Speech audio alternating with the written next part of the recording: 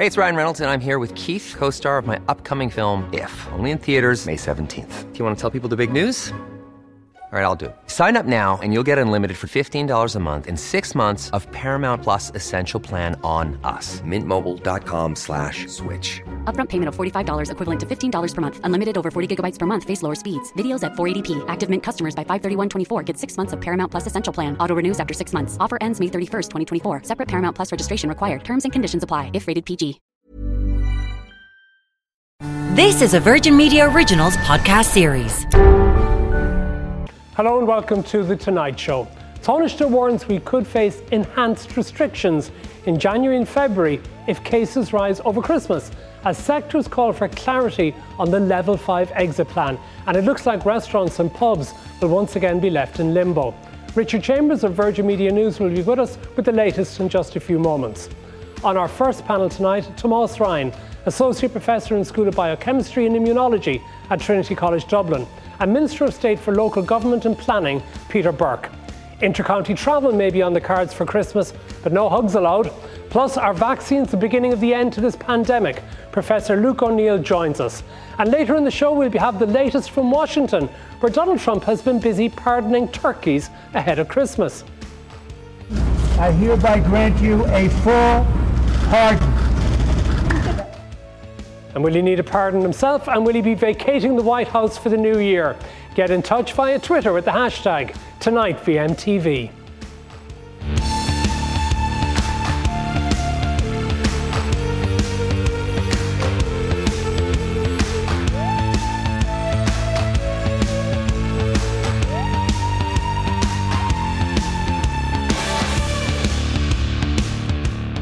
Well, we're joined first from government buildings by Richard Chambers of Virgin Media News. Fill us in a little bit, please, Richard, on what the Taoiseach Leo Varadkar has been saying tonight about the possibility of returning to tough lockdowns in January or February. Why? Well, Matt, the government is effectively laying out its stall for the week as it will progress as towards the announcement later on in the week. The Taoiseach said we aren't over the second wave of COVID-19, but did compare us favourably to the rest of Europe. The Taoiseach, however, said that we are likely, or we may well face, enhanced restrictions in the month of January for a short period, hopefully avoiding a longer period. But this is putting words to what is commonly accepted across politics, people in government buildings, in Leinster House, public health officials, as well as businesses who have been in contact with politicians, have all been discussing the prospect of a January lockdown following the reopening in December. And what that does mean, though, is that there is some level of acceptance or thought that the reopening of the country in December for Christmas will see an increase in cases, because that is what happens to cause lockdowns in the first place. And what are we hearing about the potential for the exit from the Level 5 later this week? How extensive is that exit going to be, and how quickly? Well, we do have to wait and see what comes out of this. We have, of course, awaiting the NPHET meeting, which is taking place tomorrow. A Cabinet will be meeting, of course, on Thursday. They may have another meeting on Friday, so an announcement could be probably around Friday afternoon at this point. You have seen, talk already about restaurants reopening, about cinemas and museums and galleries. Pubs, on the other hand, it does seem like they will be waiting quite some time. Wet pubs, as they have been described, have been discussed by government officials. It does at the moment seem that there is no prospect of them reopening this side of Christmas, although that decision yet to be taken. One of the successes of recent months has been the return to schools, but yet reports emerging tonight that there may be a significant case involving one school in the south of the country. What can you tell us about that? Yes, Matt, well, this news just reaching us in the past few minutes. This is a school in County Cork, the HSE writing to the school. 17 cases have been confirmed across a number of classes. The HSE describing this as unusual in terms of its scale in the Irish context. I have seen the letter which has been sent to the school, to parents there, children at the school. We understand the school has the region of about 400 pupils. Those students will be referred for testing. Restricted movements, of course, will be applied there as well, and of course for positive cases, isolation as well. This news just breaking, but it does appear to be a very significant outbreak. The school will be closed until the 8th of December, we understand. Thank you very much for that, Richard Chambers. Well, back in studio now We're joined by Peter Burke, Junior Minister. First of all, the Taoiseach's comments today about enhanced restrictions being possible in January and February, is that almost sort of a warning to people? You better behave yourselves over the Christmas period or we'll be back in this mess again? Look, I think it's no secret it's a very difficult path that the government is trying to tread. You'd want the wisdom of Solomon trying to differentiate between avoiding going back to level 5 and easing restrictions substantially to give people a good quality life over the month of December. And that's where obviously the challenge is going to be for our government and how it can mitigate that. It's all about reducing, lowering the risk as much as possible. And obviously that's the path this week is going to take. But have effectively the government made a decision in advance of the NPHET recommendation that we are going to exit level 5? Well, what if NPHET was to come back and say, well, actually, we've looked at the figures, they haven't dropped enough, we're seriously concerned, we strongly recommend that the state should remain in level 5. Will the government dismiss that advice if it comes? No, I don't think government will dismiss advice, but government is the decision maker. I think that's the key here. Public health advice is weighed up by NPHET as they do in terms of their prism, but government has to look at the wider picture, the society, mental health issues, how our businesses are affected, what the prospects are for our economy and jobs in 2021, and put all that together and make its decision. I think key to that will be NPHET advice, but at the end of the day, the government has to balance that and it has to mitigate the risk for 2021 and hopefully trying to ease restrictions substantially, but avoiding going back into level 5 or even level 4 in January. And that's key, trying to avoid that. Thomas Ryan, what do you make of that even if there was a recommendation to come from NPHET to stay in level 5, that other considerations, given the time of year, will trump that? It is the government's decision, but the definition of insanity is doing the same thing again and expecting a different result. If we open up and there are hundreds of cases a day, we will be heading to an accelerated path towards lockdown, probably in January. The way out of this is not about looking for a fictitious balance. The way out of this is by getting cases down. That is, generally speaking, been the recommendation of NPHET, but last time we didn't keep them down. We need three things. We need to persist with restrictions until we get cases down to at least single digits. Then we need to do proper travel quarantine, which we seriously failed on last time. And then we need to properly resource public health supported by test, trace, isolation, which can only work when cases are low. And we don't need the wisdom of Solomon. We just need to look outside of Europe. We're leading Europe now. We're only behind Finland. And Christmas is an opportunity because when you take this raucous socializing that we're used to out of it, which unfortunately we can't do this year. It's also a very quiet month where schools are closed mostly and there's not a lot of movement in workplaces. If we take advantage of this, we can move away from this European habit of going in and out of lockdowns and learn from Nova Scotia, learn from Australia, learn from South Korea, where once you get cases really low doesn't mean absolute zero, just means very close to zero, no mystery cases. Then we can use our public health infrastructure to keep them low and move out of this and open the economy for good without further lockdowns. You talk about getting under 100 cases a day, but is that really necessary? If we're at a situation at the moment where we have between 200 or 300 the last couple of days, if only a small number of those people end up in hospital, a smaller number in ICU and an even smaller number dying, would that not suggest that we can live with those sort of numbers without having to have enormous restrictions imposed? No, I don't think so. But you have to think about the virus as a fire. That's what exponential growth is. It doubles, it doubles, it doubles. And you'd have to ask our public health physicians, who are very overworked, underappreciated. We only have about 60 of them in the country. Ask them how many cases they can effectively handle. We can do it when it's 10 to 50 cases a day. I think once you get into the hundreds, you're going to lose control of it. But isn't there a difference between now and earlier in the year? When we had hundreds up to 1,000 cases a day, we had much bigger numbers going into ICU and bigger numbers dying, numbers being hospitalised. If that's not happening now, does that mean that this virus is as serious as it was earlier in the year? It's very clearly as serious as it was earlier in the year. Internationally, the infection fatality rate is holding up. We just didn't have as good as a testing coverage earlier in the year, so we're not comparing like with like, but we still have the risk of overwhelming the health service if we don't control it. Thomas brought up an interesting point there, that Christmas is actually a time when maybe people aren't mingling at work, they're not in schools, so there maybe is an opportunity. Is there going to be an appeal to people to sort of not just not hug each other, but to cut back on the drink over Christmas, to curtail the socialising? I think personal responsibility is key to where we are now, and that's going to be on trust for the month of December, to try and encourage that, to keep up our etiquette and to ensure that we're acting responsibly as a people. That's going to be key. But I would argue in terms of the first wave that we've had in this country, the cases were there. Just because our testing infrastructure wasn't as strong, that doesn't mean the cases were there. So the path of the virus, the second wave, has changed significantly in terms of those in hospital, in terms of our ICU units. And that's because we have a better knowledge of treating it. It's because the age profile of people that are getting it, and we have learned more as a people about the virus. So I think that's key. And secondly, in terms of keeping our cases down into single digits, we have two different political systems in this country. We have two different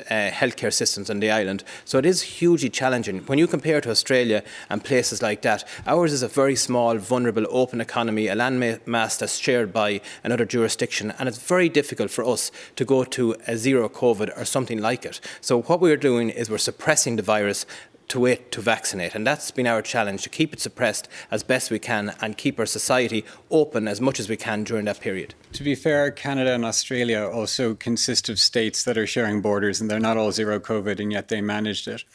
But the real question, I think, which you brought up, is one of individual responsibility. We hear a lot of talk about this so far. I think that everyone is doing their best in terms of citizens. I also think the government are doing their best. But we've put each other in an impossible situation where, when we have a framework that is literally called living with the virus, the only sane thing that all of the lobby groups can do is say, please open up, please let us open up. And eventually the government have no choice but to say, OK, let's open up. But this is not the way people... What harm would it do to let people have a few pints in a pub if they're adequately socially distant, have to be out in 105 minutes and have a meal with it as well? The harm is that if we do it too soon, and I want to do that, I think we can all do that in January, February, we'll lose control of this. And if you look at what the majority of the population wants, there is a silent majority, 86% of citizens want these restrictions or more, 25%. Where's the source for that? The source is the Department of Health. The O'Morroch poll commissioned by the Department of Health says very clearly this week, 60% of citizens are satisfied with the current restrictions and 25% think we need tougher restrictions. On top of that, Matt, if you talk to real small businesses, if you talk to restaurateurs and particularly publicans, they will say that they know what we're doing is not the right way of doing things. They can see that they're not going to stay open. They can see that a couple of weeks at Christmas is not going to save their business. We need to get cases down to effectively zero community transmission, not absolute zero, and then we can open in a sustainable way. Well, Tomas, as it happens, we have a restaurateur joining us now via Skype, Sally-Ann Clark, the owner of Dublin's Le Crevin restaurant. Sally-Ann, what do you make of what Tomas has just said there, that you might be better off not opening before Christmas to get a couple of weeks of business if you were going to lose the business on the far side in the new year? I don't agree. Basically, Christmas is of our business, and we all have a feeling there's going to be another lockdown after Christmas. The numbers really nicely, and then they were up again. And I think that if you are in a controlled and safe I'm sorry, Sally-Ann, we're going to have to come out of that because the sound quality is very, very poor. But I think we got the gist of it, Tomas. She wants to open before Christmas. The gist of it is we have this fatalism, which is terrible, that we're going to have a lockdown anyway in January, so let's just open for a few weeks at Christmas. We need to get away from this way of thinking we can do better. The population wants us to do better. Psychologically, though, don't we need the opportunity to do a few things in advance of Christmas, get out, socialise, see people, almost as a reward for what we've put up with this year? When I talk to my colleagues in Melbourne and I see how they're responding now as they were relative to a month ago, they went through that lockdown. Now they're arguing over which beach they're going to have their Christmas dinner on. It's a completely different world there now. They have complete freedom. They can do what they want. That's what we need to move towards. We can get there in January. Maybe not the whole country, But the nice thing about a zero COVID strategy, if you look at Canada or Australia, is you can do it regionalised. There's no reason why all of Munster could not have eliminated the virus by early January. Most of Connacht too. It will take a bit longer for Leinster. But if we do it on a regional basis, and if we protect our zero COVID counties, we've already had zero COVID counties. We have some now. We need to restrict travel into those counties, give those people more freedom, and open up as much of the country as we can sooner. Tell us what is likely to open up. I know you can't preempt the government decision, but you must be planning on the basis of things like shops, hairdressers. What else are you going to allow open from next week? I would suspect so, because I think we do need to try and get the balance right. And that's going to be the challenge, to give businesses a chance over Christmas, because obviously it is a key time for them to raise revenue. I see and meet be it publicans, restaurateurs, I know the pressure they're under and their staff are under, and they want certainty too for Christmas, because they have supply chains to meet, they have orders to get ready if they're going to be given that opportunity to open, and we need to give them certainty this week, and the government will move to do that. But I do see, and one thing I would say, businesses have endured so much pressure and stress, and I do think that we do need to try and accommodate them as best we can. It is a challenge, but we have to do our best on it. We're going to try Sally Ann again. Hopefully the connection will work better this time. Sally Ann, you may have to wait another 10 days or so before reopening. How important would 2 or 3 weeks in run up to Christmas be to you? Hey, it's Ryan Reynolds, and I'm here with Keith, co-star of my upcoming film, If, only in theaters May 17th. Do you want to tell people the big news? All right, I'll do it. Sign up now and you'll get unlimited for $15 a month and 6 months of Paramount Plus Essential Plan on us. MintMobile.com/switch. Upfront payment of $45 equivalent to $15 per month. Unlimited over 40 gigabytes per month. Face lower speeds. Videos at 480p. Active Mint customers by 531.24 get 6 months of Paramount Plus Essential Plan. Auto renews after 6 months. Offer ends May 31st, 2024. Separate Paramount Plus registration required. Terms and conditions apply if rated PG. Ever catch yourself eating the same flavorless dinner 3 days in a row? Dreaming of something better? Well, HelloFresh is your guilt-free dream come true, baby. It's me, Keke Palmer. Let's wake up those taste buds with hot, juicy pecan-crusted chicken or garlic butter shrimp scampi. Hello Fresh. Stop dreaming of all the delicious possibilities and dig in at HelloFresh.com. Let's get this dinner party started.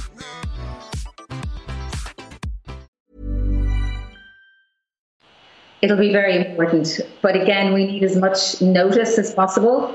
We got 6 hours notice in Dublin when they closed us down on the 18th of September, and we had full stocks in for the whole weekend. So if they're going to let us open, we really need as much notice as possible. And we need a date where we can say, yes, you're going to open on the 1st or you're going to open on the 7th. Because we've been taking bookings from the 1st based on the fact that they said we were going to reopen on the 1st, or they were going to reopen the country and the economy on the 1st. So we need time for, kitchen setup, front of house setup, and admin setup. And I think every restaurant will be the same. So if they're not going to let us open until the 7th, please tell us now. Don't tell us on the 5th when we have to just scurry to get ready. We really want to do this properly. And we've been doing our best. And I know 99% of restaurants have been doing their best too.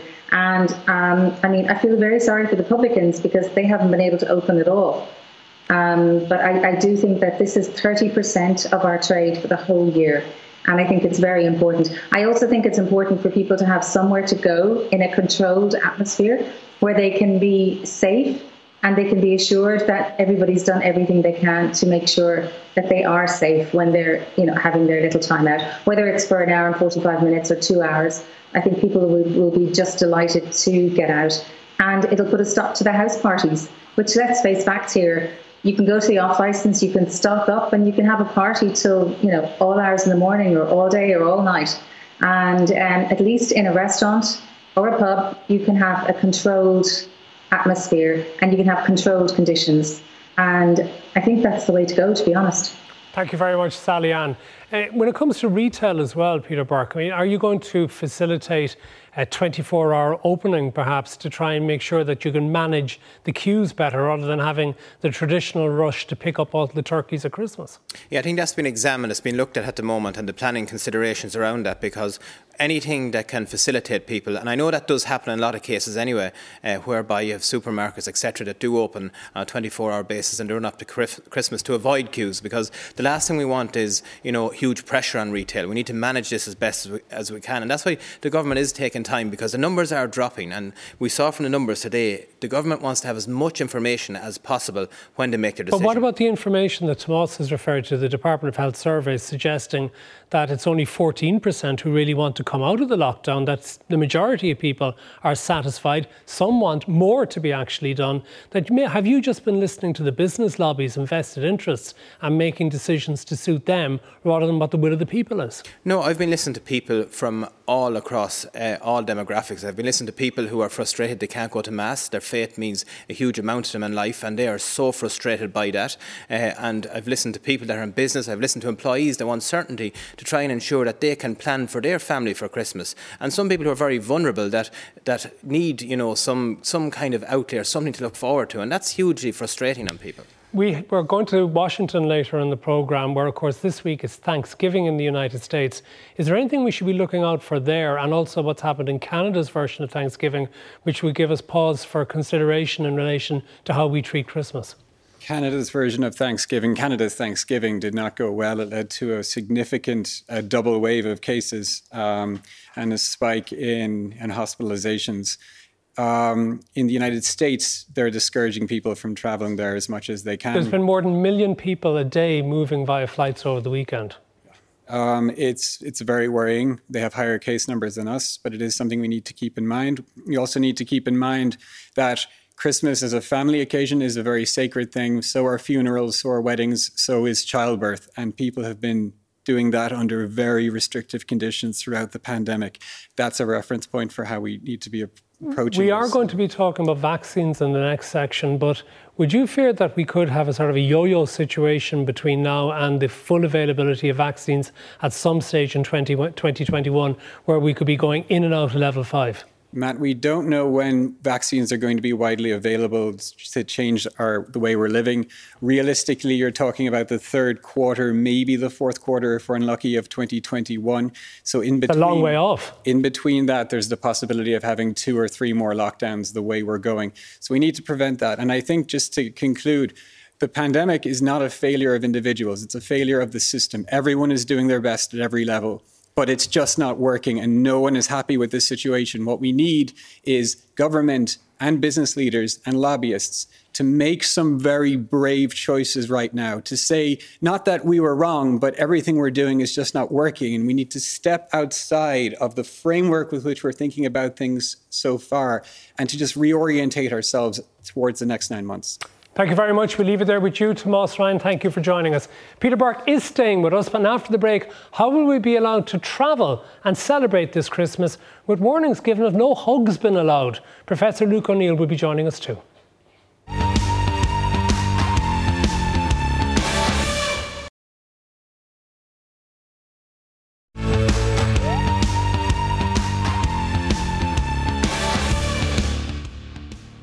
Welcome back. Well, the Minister of State, Peter Burke, is still with us, but we're joined now by Professor Luke O'Neill, the immunologist. And Luke, we're hearing today that, you will be allowed to visit family members on Christmas Day, but don't hug.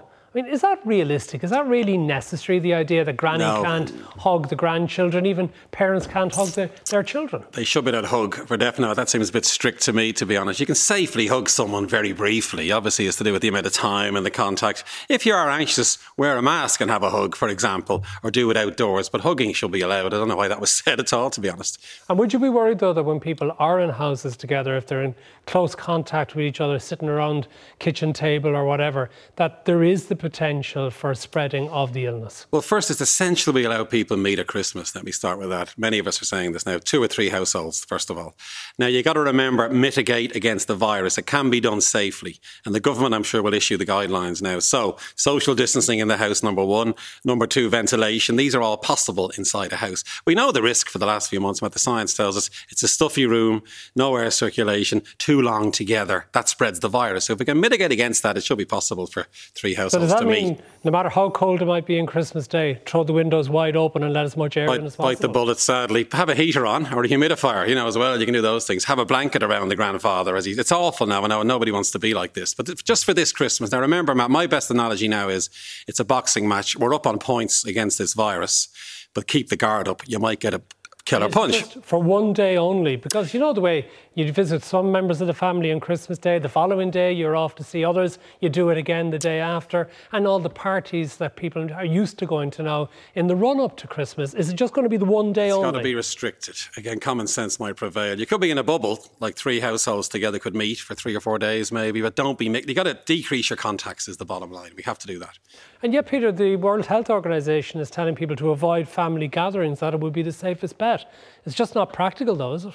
No, it is very difficult. There's a huge challenge for government here. The challenge is obviously to try and keep our contacts reduced as much as possible over Christmas, with also trying to avoid, as we said, entering into another lockdown in January or February. That's what we're trying to do, and to mitigate the risks on that basis, to ensure that we can have the best possible Christmas to be with our families. Does that mean inter-county travel is going to be restricted to maybe Christmas Eve, Christmas Day and Stephen's Day? I suspect it will be limited up until Christmas week, but that guidance will be produced this week. Certainty will be given. Government will produce guidance. It will give certainty after the various meetings with NPHET and the Cabinet subcommittees this week. And what about things like hotels, which do a lot of business over Christmas, people going for maybe a break that they're looking forward to? Will they be allowed to travel out of their counties to do that? I'm not sure exactly on that. I'd say that will be clarified next week, but I saw firsthand in the last period the good work that hotels did. They did mitigate the risk significantly, but unfortunately as contacts increase with people, and that seems to be the case, the virus spreads so quickly and the number of contacts increase, obviously, and the virus starts to increase, and that's the big challenge for us all.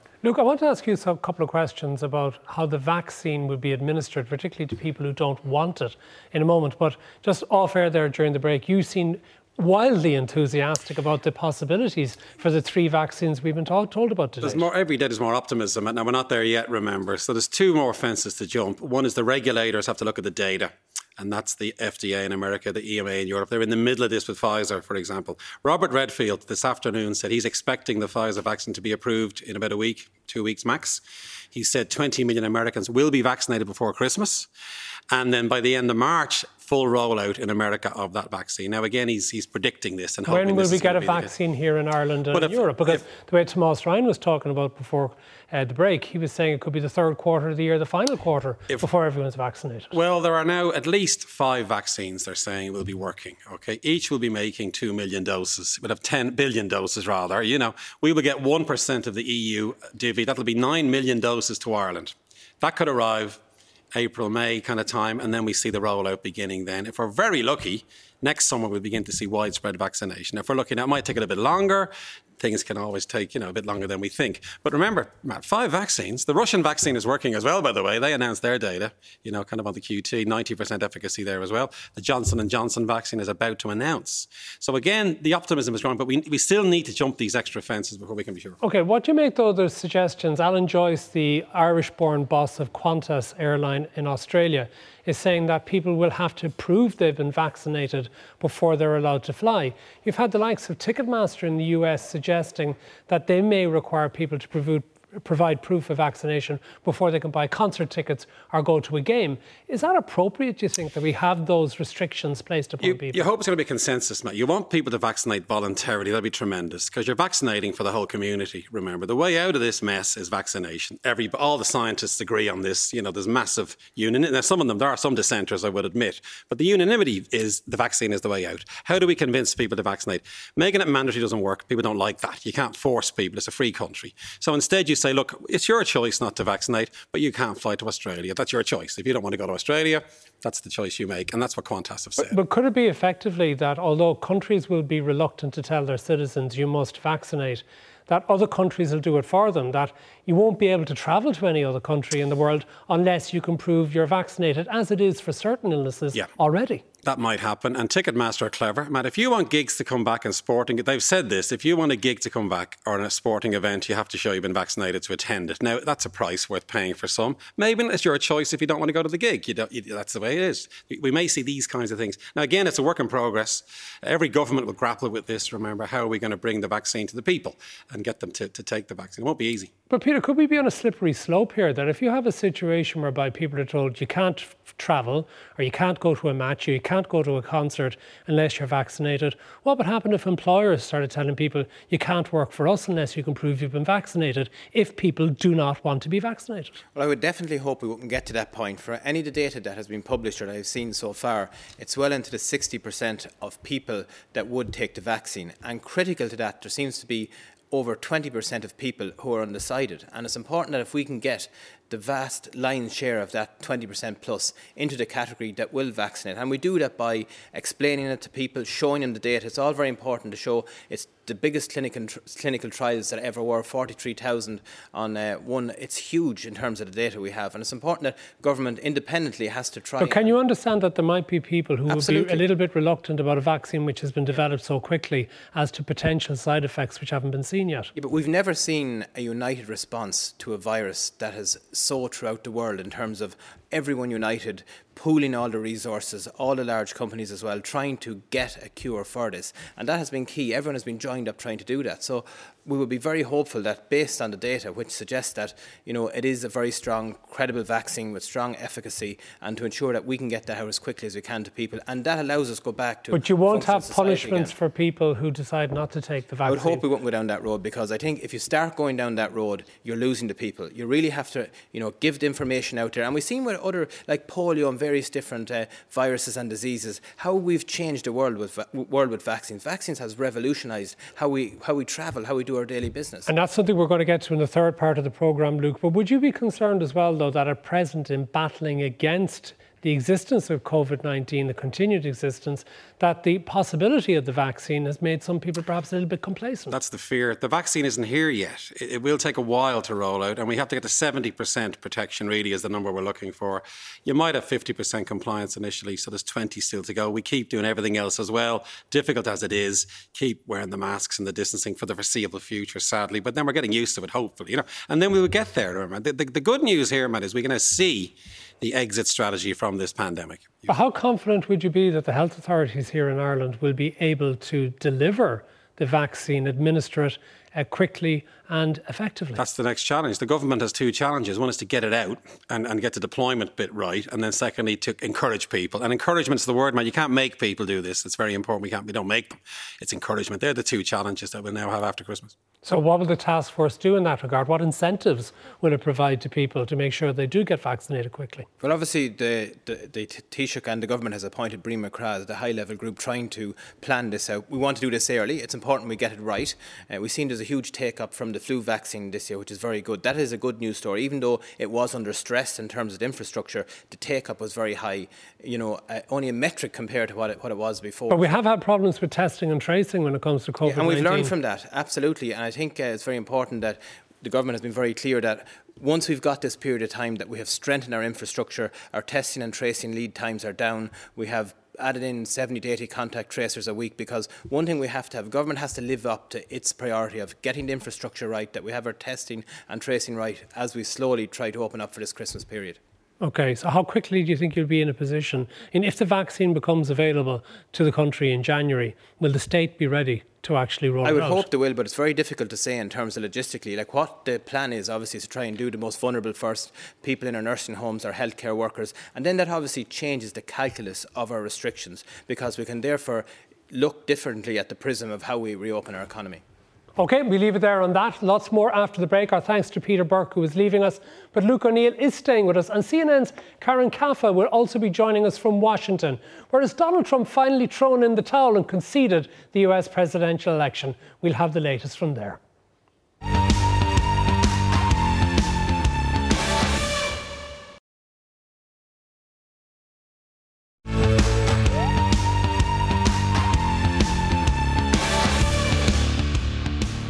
Welcome back. Professor Luke O'Neill is still with us, but we're also joined by Dr. Ida Milne, social historian with Carlow College and a specialist when it comes to pandemics.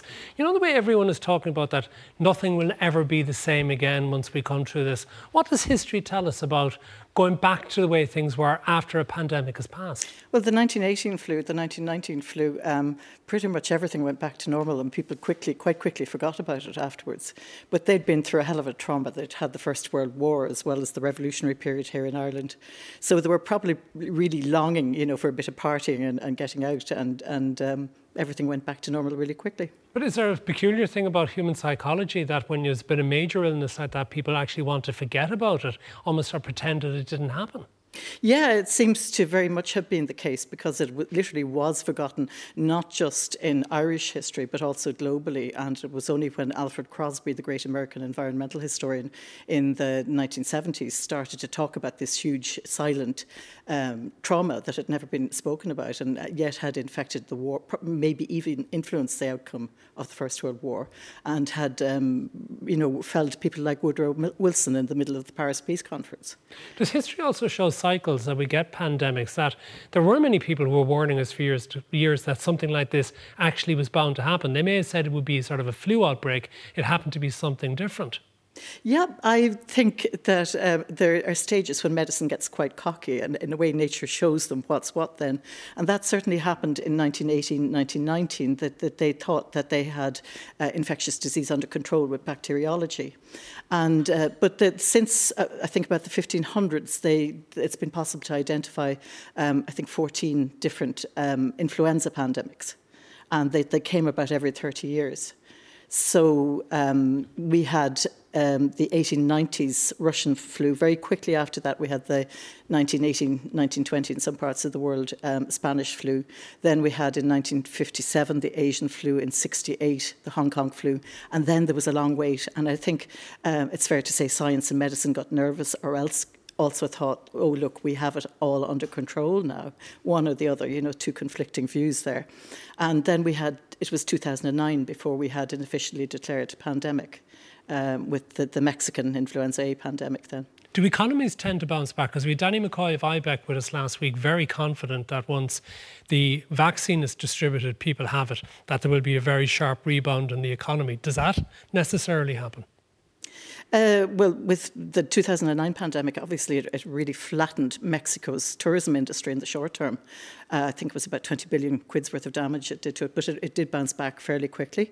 In 1918, 1919, again, it's very hard to pull away the war statistics from what happened, but certainly the 20s were the roaring 20s. People were spending. And then followed by the Great Depression. Followed by the Great Depression, yeah. Luke, what do you make of this? I mean, do you think will the vaccine be the end game for the coronavirus pandemic, that we will in a year's time be wondering what the hell was all that about? We won't forget it, Matt. That's for definite, by the way. It'll be like 1980. I'm sure I would agree. It's been a massive effect on the world's population. So we're not going to forget it in a hurry.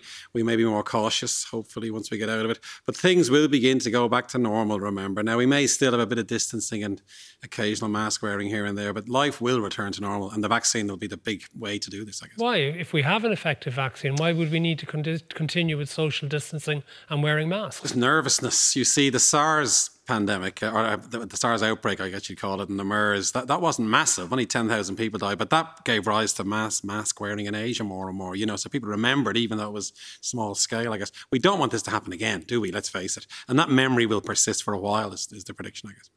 Okay, tell me a little bit more about this vaccine, though, because we touched on this a little bit earlier, but could there be potential side effects that are not known about as yet, which would give us cause for concern? There's always unknowns with vaccines. The first was how efficacious is it? I mean, we've ticked that box now with 4 of them, 90% around, say.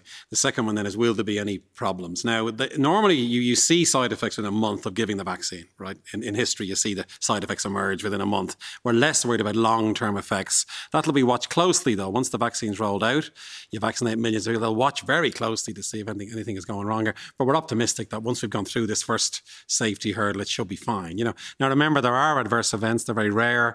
You got to be honest with people. Vaccines occasionally have harmed people, but it's a minority, tiny numbers. And the risk of that is so small that you justify the use of the vaccine. And what good have they done? What illnesses have been eradicated that would have potentially taken tens, hundreds of millions of lives? Well, the consensus view is if see the top 5 medical advances, vaccines is number 1. It saved millions and millions and millions of lives through history. Smallpox was a scourge. You know, hundreds of millions of people died of smallpox. The vaccine got rid of smallpox entirely. Polio is the big one that people are all might remember. In the 1950s, there were 20,000 children a year being paralysed by polio in America.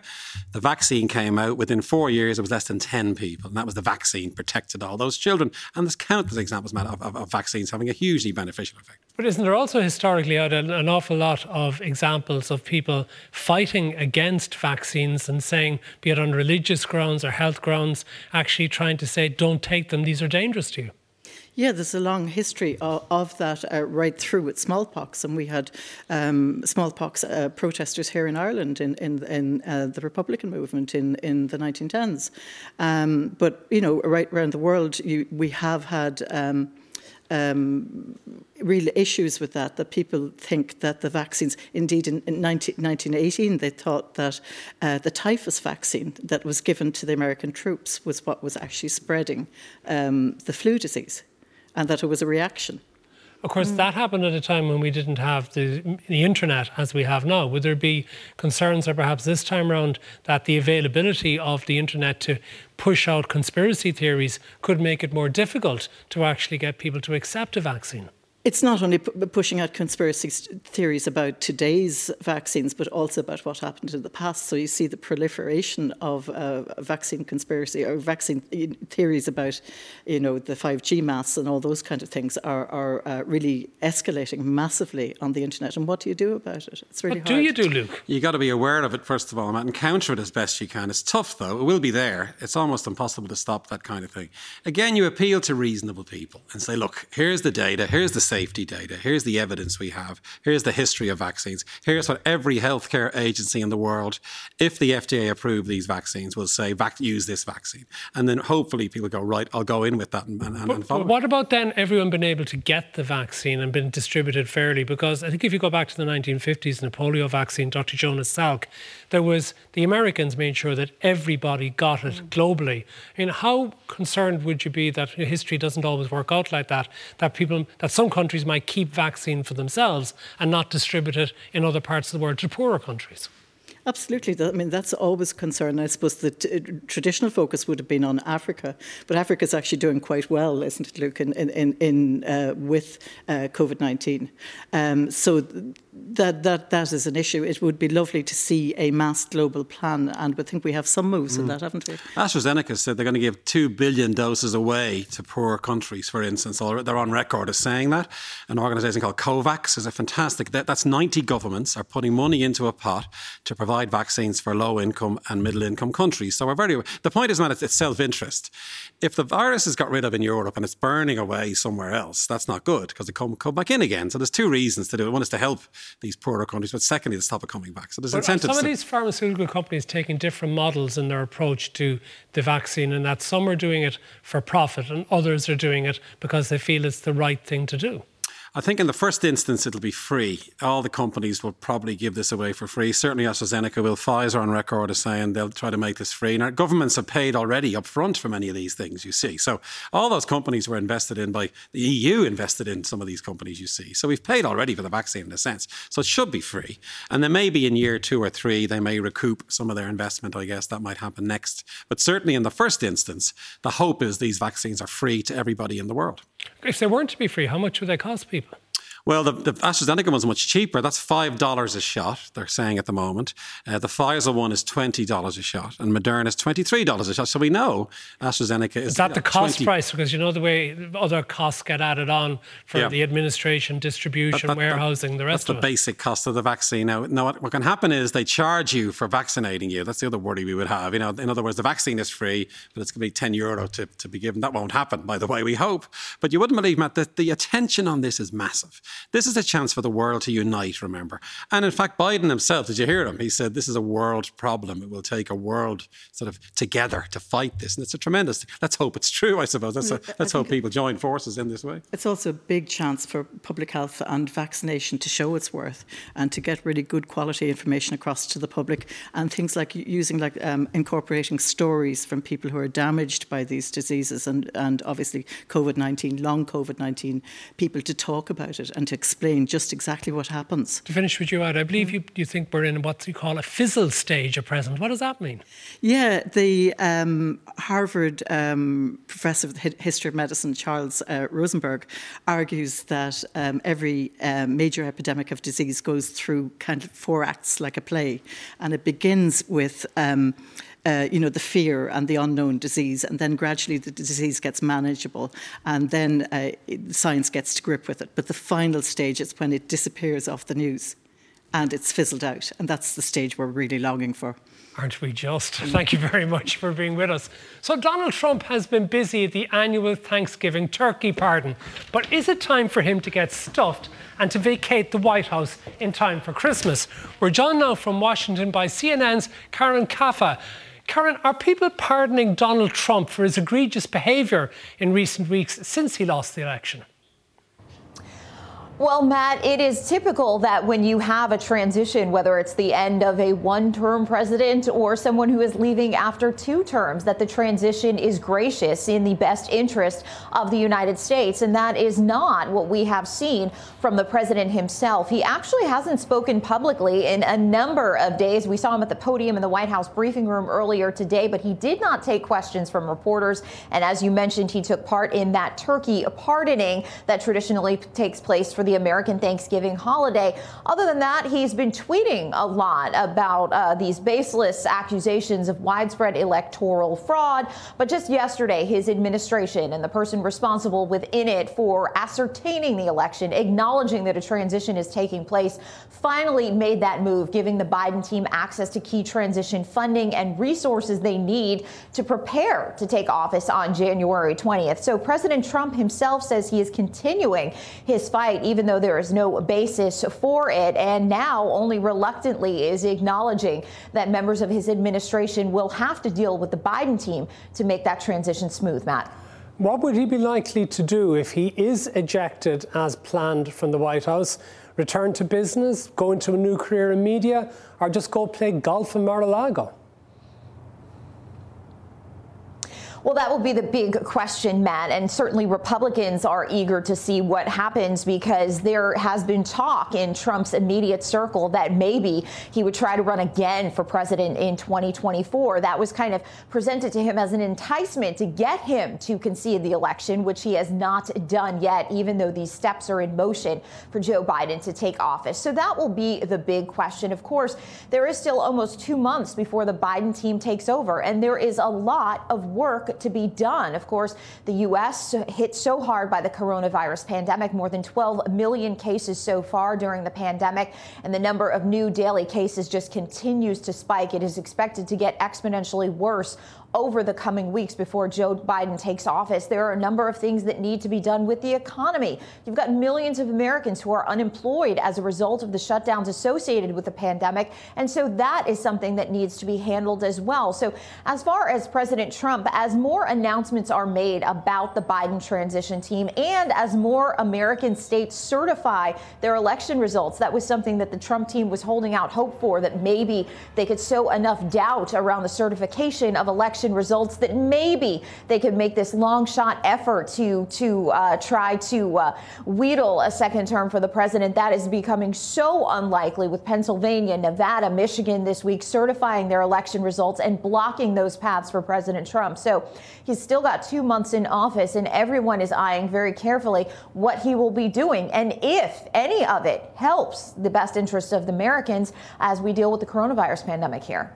Karen Kaffa, thank you very much for taking the time to join us from Washington this evening. And of course, a lot of people are wondering, whatever it is about the turkeys getting pardoned, will there be friends and family of Donald Trump who'll need a pardon as well before he leaves the White House? Anyway, our thanks to our guests for joining us, Dr. Ida Milne and Professor Luke O'Neill. That is all we have time for tonight. I'll be back on the radio on Today FM tomorrow. Ciara will be back here tomorrow night at 10 o'clock. Until then, thanks for watching and a very good night.